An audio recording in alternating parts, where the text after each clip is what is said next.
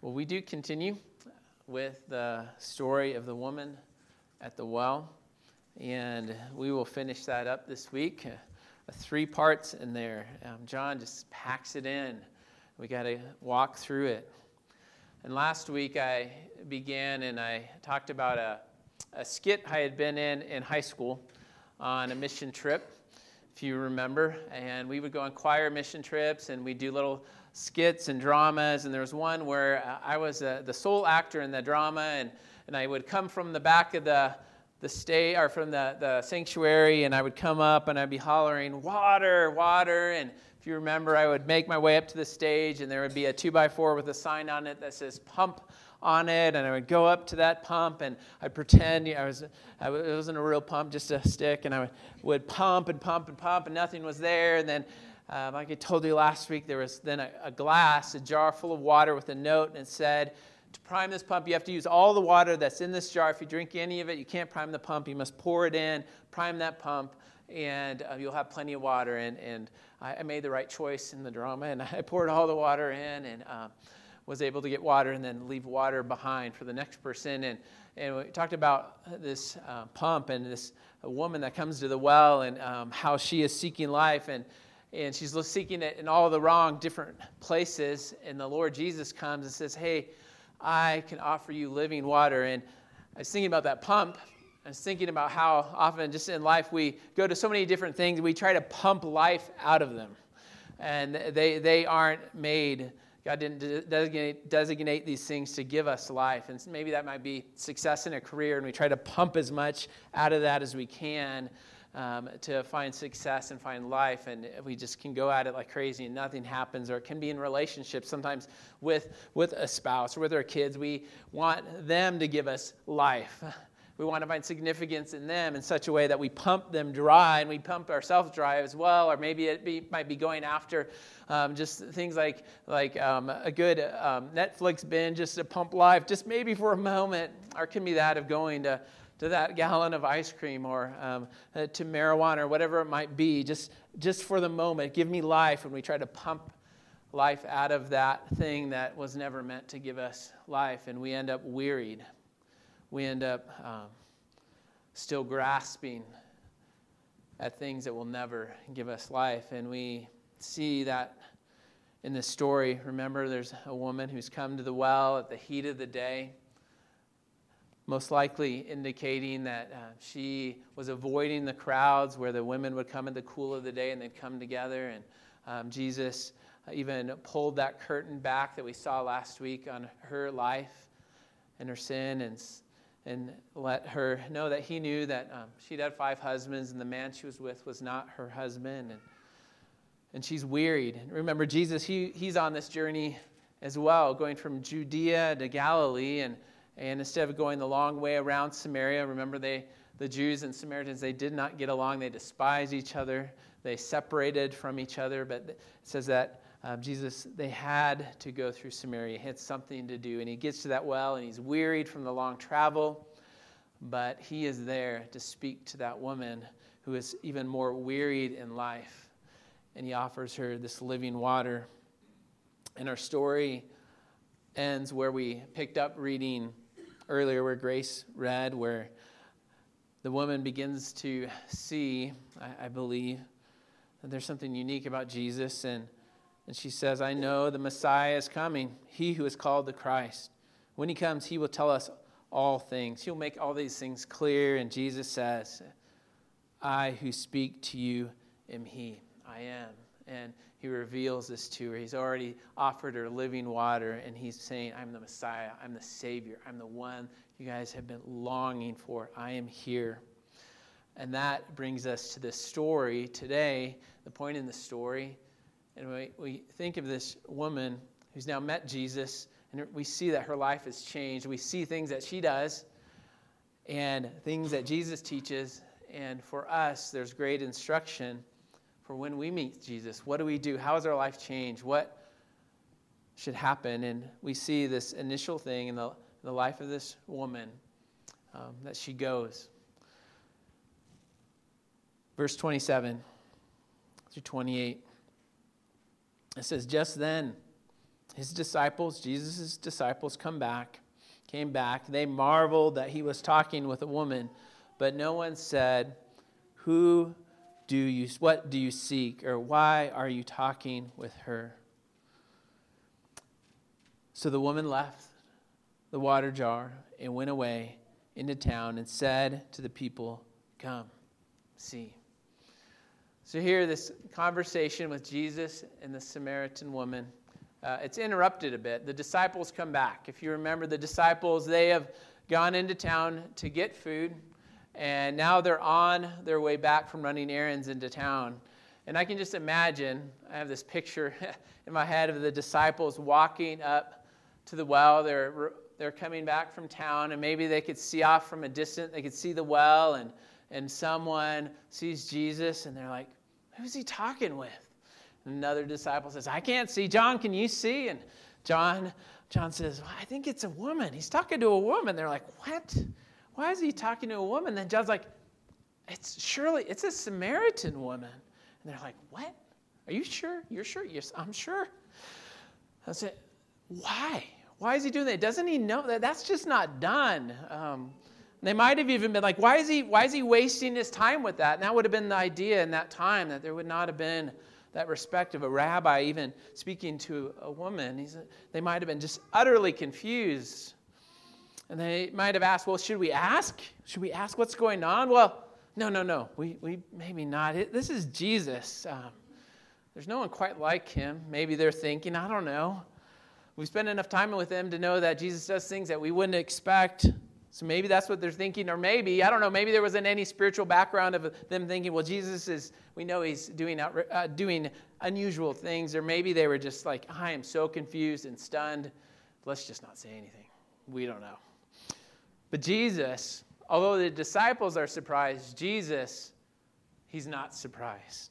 He's not surprised by their questioning, I'm sure. He's not surprised by their arrival on the scene either.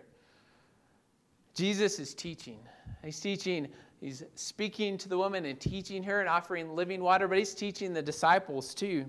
He's crossing boundaries with the good news as he speaks to her, and he's teaching as he brings the gospels to this woman. There's discipleship that's happening even in this moment as the disciples come up. And we see throughout the life of Jesus that he will teach them, and he teaches both men and women. We see the crowds that are surrounding him. And even when the Gospels describe who is with him, the crowds, there's both the disciples, the men that are with him, and then the disciples that are women that are following along as well and ministering to him. And we see that Jesus is teaching. And the woman here, she leaves the well. Now her agenda for the day has fully been rewritten. This was not what she expected to encounter as she went to the well. Remember, she went to the well expecting to probably have no one there. And here she encounters Jesus at the well. And I can imagine there was probably some excitement. And with haste, she runs back into town, and she leaves the water jar behind. And I wonder, was it empty? I don't know. Maybe she didn't even have time to fill it, or maybe it was full and she thought to herself, there's no way I'm going to carry that back into town. I got to get into town now. I need to get there. Well, we don't know exactly, but we do know that she goes straight to town and she begins to tell people about her conversation with Jesus. And it does seem to be a little bit unusual because she did go to the well at a point in the day when she would be avoiding people, and now she doesn't avoid people. She doesn't hold back, and she speaks to anyone who will hear. It seems to be indiscriminately speaking about her encounter with Jesus. So here as we begin, we see this example of the woman that she goes. She goes and she returns. First, her going is to return to her own people, to go back to her city, to a place where the Lord had planted her, and give testimony of what she'd heard from Jesus in her encounter and how her life was already beginning to change at this point, that she would be willing to go and speak as she's speaking. So she goes. And sometimes the call to go, though, sometimes for us is to go back to where God has planted us, exactly where he's called us. And that might be where we are right now. And sometimes our go is to relocate. The disciples, they're traveling with Jesus. And for a while. They're in Judea, then they're going to go back to Galilee. They're going to be near hometowns, and sometimes that call to go is to relocate and cross cultural barriers. And sometimes it's for a season, too, when he calls us. Sometimes he calls us to a new place at a time, and sometimes he calls us back to hometown places, which he did for me, and I'm thankful for that. But we're called to go.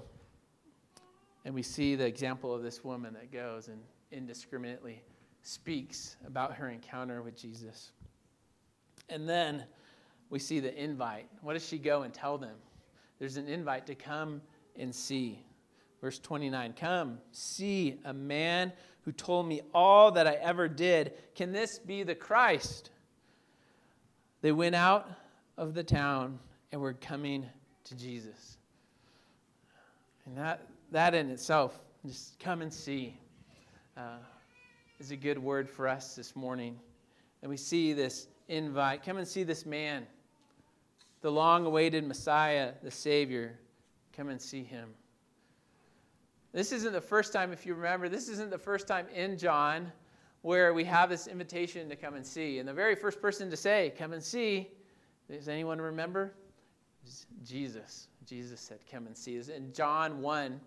I know it seems like decades ago when we were in John 1. My bad. So John 1, verses 37 through 39, we have two of the disciples. We have an unnamed disciple, probably John, and Andrew. And they were disciples, and they were hanging out with John the Baptist. And John the Baptist points to Jesus and said, it's the Lamb of God who came to take away the sins of the world. So they begin to follow Jesus. And if you remember, they're following along and kind of following Jesus. And Jesus says to them, what are you seeking? And they say, Rabbi, which means teacher, where are you staying? And Jesus says to them, come and see. Come and you will see. And they came and they saw where he was staying. And they stayed with him that day, for it was about the 10th hour. And so they spend that whole evening with him. And then the next day, we have Andrew. He's got to find Peter and say, Peter, we found the Messiah. And then they continue traveling with Jesus. And then Jesus calls Philip to follow him. And Philip spends some time with Jesus. And then in John 1, 45 through 46, Philip then goes and finds Nathanael and says to him, we have found him of whom Moses in the law and also the prophets wrote, Jesus of Nazareth, the son of Joseph. And then Nathanael says to him, can anything good come out of Nazareth? Then Philip says, come and see. Spend time with Jesus and you will know. Or as the psalmist, Psalm 34:8 says, taste and see the Lord is good. What a kind calling to come and see. Spend time with Jesus. Be around his people. Dig into his word. Ask him to reveal himself to you in his word. It's called to come and see. And this is such a simple invitation, and we can do that as well. If we have followed Jesus, it's a simple invitation to call people, just come and see. Come and see. Invite them into your home. Come and see. As we follow Jesus in our household, or join us, come and see on a Sunday morning. Come and see. We love Jesus. Come and see, or maybe it might be, would you be interested to read about the life of Jesus, maybe with someone in your workplace, maybe during lunch or before work or after work? Come and see. So the invite, come and see. And this woman, she, at this point, she hasn't become a biblical scholar. She hasn't gone to Sunday school. But she says, come and see. In my studies this week, I came across this word from R.C. Sproul. He said, of this woman, said she didn't go to them and pronounce that she has suddenly become a righteous woman, a paragon of virtue, and issue a command that communicated follow her. She simply told people that she had met the Messiah. She knew that she had been redeemed by the encounter, and she wanted anyone in town She wanted everyone in town to know it. She just said, come and see. You've got to see this man. So if we've been changed by Jesus too, we have something to share and something to speak, even if it's just come and see. And then we see they went out, the people hear this word, this testimony of this woman, and they go. They want to see who this Jesus is. So her testimony must have been very compelling, where they're like, they didn't feel like, I don't want to go out and see a Jew. They hate us. But that's not what they said. They're like, let's go see. So it must have been an effective witness, even though she had so much to learn. Even though maybe her past was packed full of things that might have seemed like barriers to be a witness. Instead, they were bridges for her to share that Jesus had changed her. So there's a call, come and see, and the people hear her, and they begin to go and see Jesus. And then we shift a little bit in verse 31, and we go back to the disciples, and we see that Jesus teaches the disciples. He has some things to teach them in the midst of this encounter. And we see this call to be faithful laborers while trusting God with the harvest, while trusting God for the results. So we go back to the disciples in verse 31. It says, meanwhile, the disciples were urging him, saying, Rabbi, eat. But he said to them, I have food to eat that you do not know. So the disciples said to one another, has anyone brought him something to eat? So the disciples, apparently they forget really quick about the woman and what's going on, the immediate circumstances. They're just like, what's most important right now? Lunch, food. It's like, Rabbi, we brought you back food. Please eat. They know they traveled a long way, and as Jesus was waiting at the well, again, it says he was wearied from the travel. So they knew probably that he was weary. And they're like, eat. And Jesus, though, he continually teaches throughout the Gospels. He uses physical things to teach spiritual truths. I know I say it a lot. We could probably repeat it together. But he does. And he says, I have food to eat that you don't know about. And I could just imagine the disciples' reaction as they're thinking about this. They're like, we went all the way into town? We went all this effort? Did someone bring you food? What did that woman, was she bringing food? Did you have it hidden in your robe? What's going on? Maybe I just see looks at one another. What is he talking about? And they're all like, I don't know. I do not know. But we see that there's often confusion as we oftentimes, even with what Jesus is doing in our life, sometimes we're like, I don't know. I think of another story in Mark. It's one of my favorite ones where it's in Mark 8, and Jesus has already fed the 5,000 and the 4,000. He's gone to the Jews and the Gentiles and fed them in abundance, and they're back in the boat, and they're in the boat, and Jesus is teaching. He's teaching them about the leaven. He says, beware of the leaven of the Pharisees and the leaven of Herod, and he's speaking about spiritual truths, and the disciples start looking to each other. They had food on the brain and in the belly, and they began to discuss with one another the fact that they had no bread. And Jesus, being aware of this, said to them, why? Why are you discussing the fact that you have no bread? Do you not yet perceive and understand? Are your hearts hardened? And do you not remember? He's like, I fed 4,000 and 5,000. Bread is not an issue. I can provide. But we're often that way. The Lord does things in our life, and we're like, bread?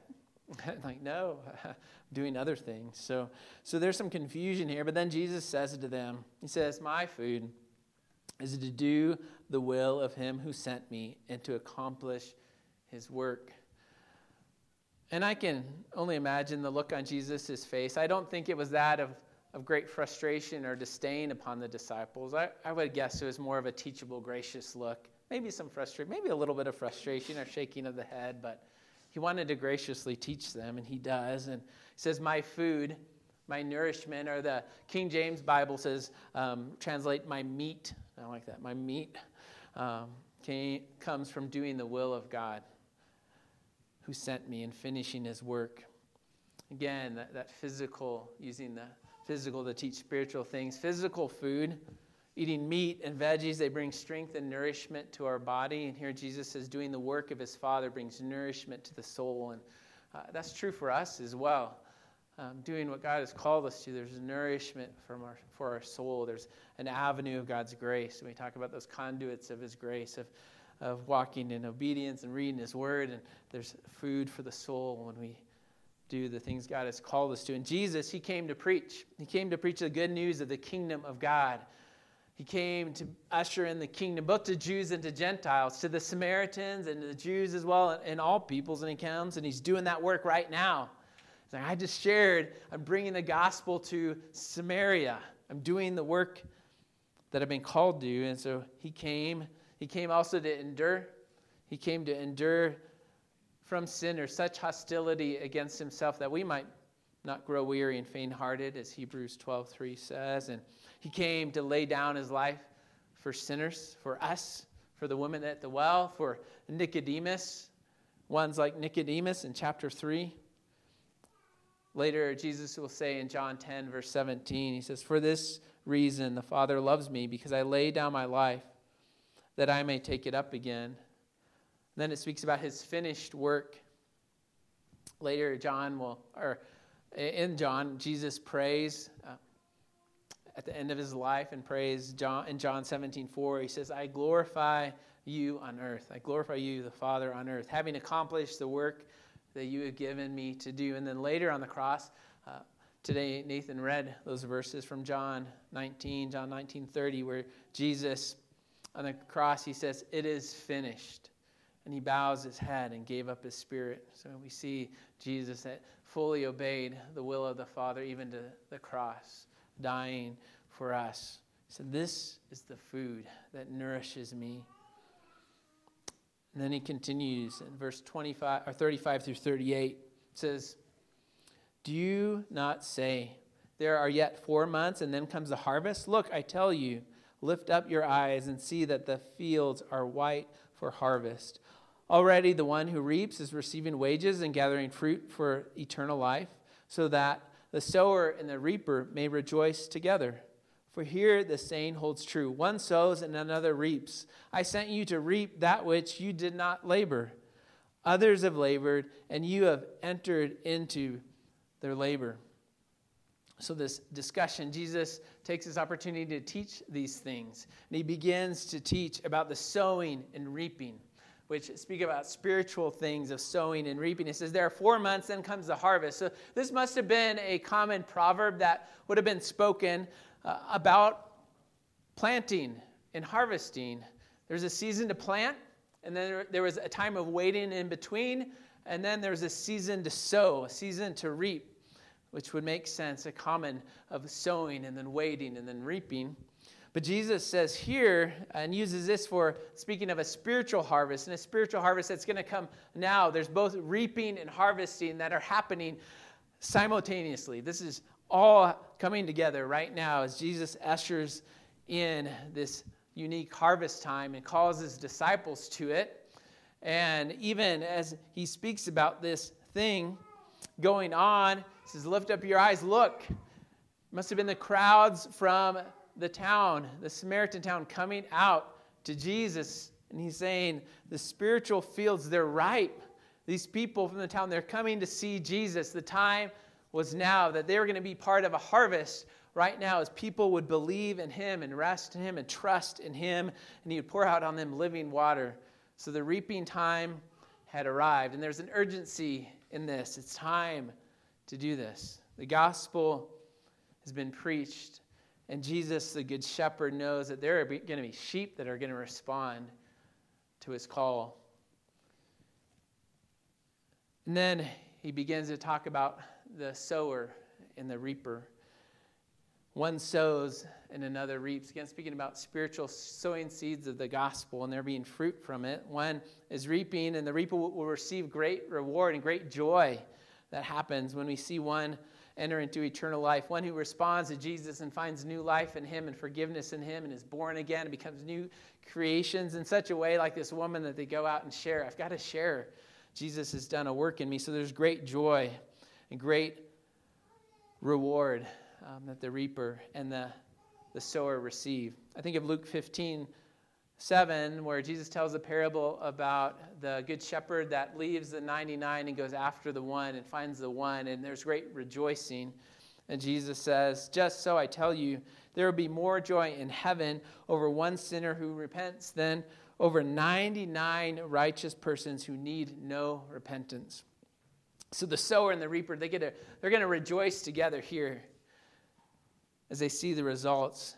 And it's too, with the sower and the reaper, we see that neither job is greater or more important than the other one. They're both really important things. God calls some to sow and some to reap, but we know that in all of them, that it's the Lord God that brings about the growth. And I can just imagine, sometimes, I know for some of us, we are called often to be sowers of seeds. There have been often times in my life where I've been called to sow a lot of gospel seeds. Our time overseas in China, between the 4 families that were there off and on, we were able to sow so many seeds. I got to teach English in the university and get to speak about the goodness of the gospel, and those kids heard it. They understood. Those students knew, and the other teammate there who taught, he shared with hundreds, if not thousands, of kids over the 4 or 5 years of teaching. And then another family that taught in this English girls' school, and we just sowed like crazy seeds, and we're confident that one day when we get to eternity, we're going to see some of the fruit from those seeds. I think you're probably with me in that you've sown seeds in the different places that you've been and lived and things that God has called us to. And we know that there'll be a day that we will get to see and rejoice together with the sowers and the reapers together of what God has done. In the verse 38, I send you to reap that which you did not labor. Others have labored, and you have entered into their labor. So the disciples, they're going to be part of this great harvest right now. They get to be able to be those who reap. And they're not the ones who've sown. There's others who have sown. And we don't know for sure exactly who Jesus is speaking of. It could be that he's even speaking of the witness of the prophets and the law of God's word that they've received, the Samaritans have received. But also we know that Jesus sowed the seed of the gospel in the life of the Samaritan woman. And then she goes into town and she's sowing seed like crazy about what Jesus has said. And they're going to now see and be able to reap in that harvest as these people come out. And we see in the reality of this that it isn't so much about how great of a harvester they are or how great of a seed sower they were. It's all about the Lord doing the work. I think of Paul in 1 Corinthians 3, verses 6 and 7, where he says, I planted, Apollos watered. I want to say, but who gave the growth? But God. God gave the growth. So neither he who plants nor he who waters is anything, but only God who gives the growth. So we're reminded that we all take part in the work that God is doing. And he's the great harvester. He's the great growth giver. And we get to just step in and be a part of that. And sometimes we don't see the fruit, but other times we do. But we need to not be discouraged, but we rest in the fact that the Lord will bring about that fruit. One story I think of, maybe you've shared before, but one of the young men I was able to disciple in China, I wasn't the first one to sow a seed in his life. He'd been in an English class in another city, and there was a foreign teacher who was a missionary there who would share the gospel in class, and that seed was planted. Later he went to another city, and some other national Christians shared with him, and he repented and believed, and then I was able to take part in that. And that's how it often works, and we can trust that the Lord is doing the work, but we're called to be faithful, knowing that our God will bring about the results. As we're faithful to say, come and see, come and see. And then finally, verses 39 through 42, don't stop. Don't stop pointing others to Jesus who changes everything. We just see this whole town just change.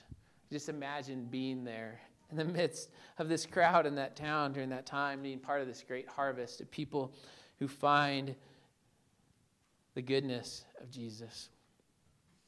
Let me read verse 39.